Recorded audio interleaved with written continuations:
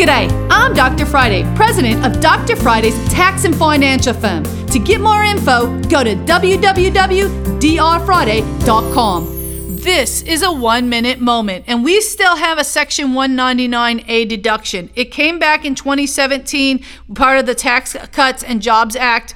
But remember, under the new Section 199A, it enables the law, allows you, if a non-corporation taxpayer can deduct QBI up until December 31st for 10 years. So December 31st of 2017 for 10 years, we're going to have QBI, and you're going to be able to deduct it as a tax deduction. This is going to put money in your pocket, but understanding what QBI is, you need to talk to your tax person. If you don't have one, call me 615-367-0819. You can catch the Dr. Friday call-in show live every Saturday afternoon from 2 to 3 p.m. right here on 99.7 WTN.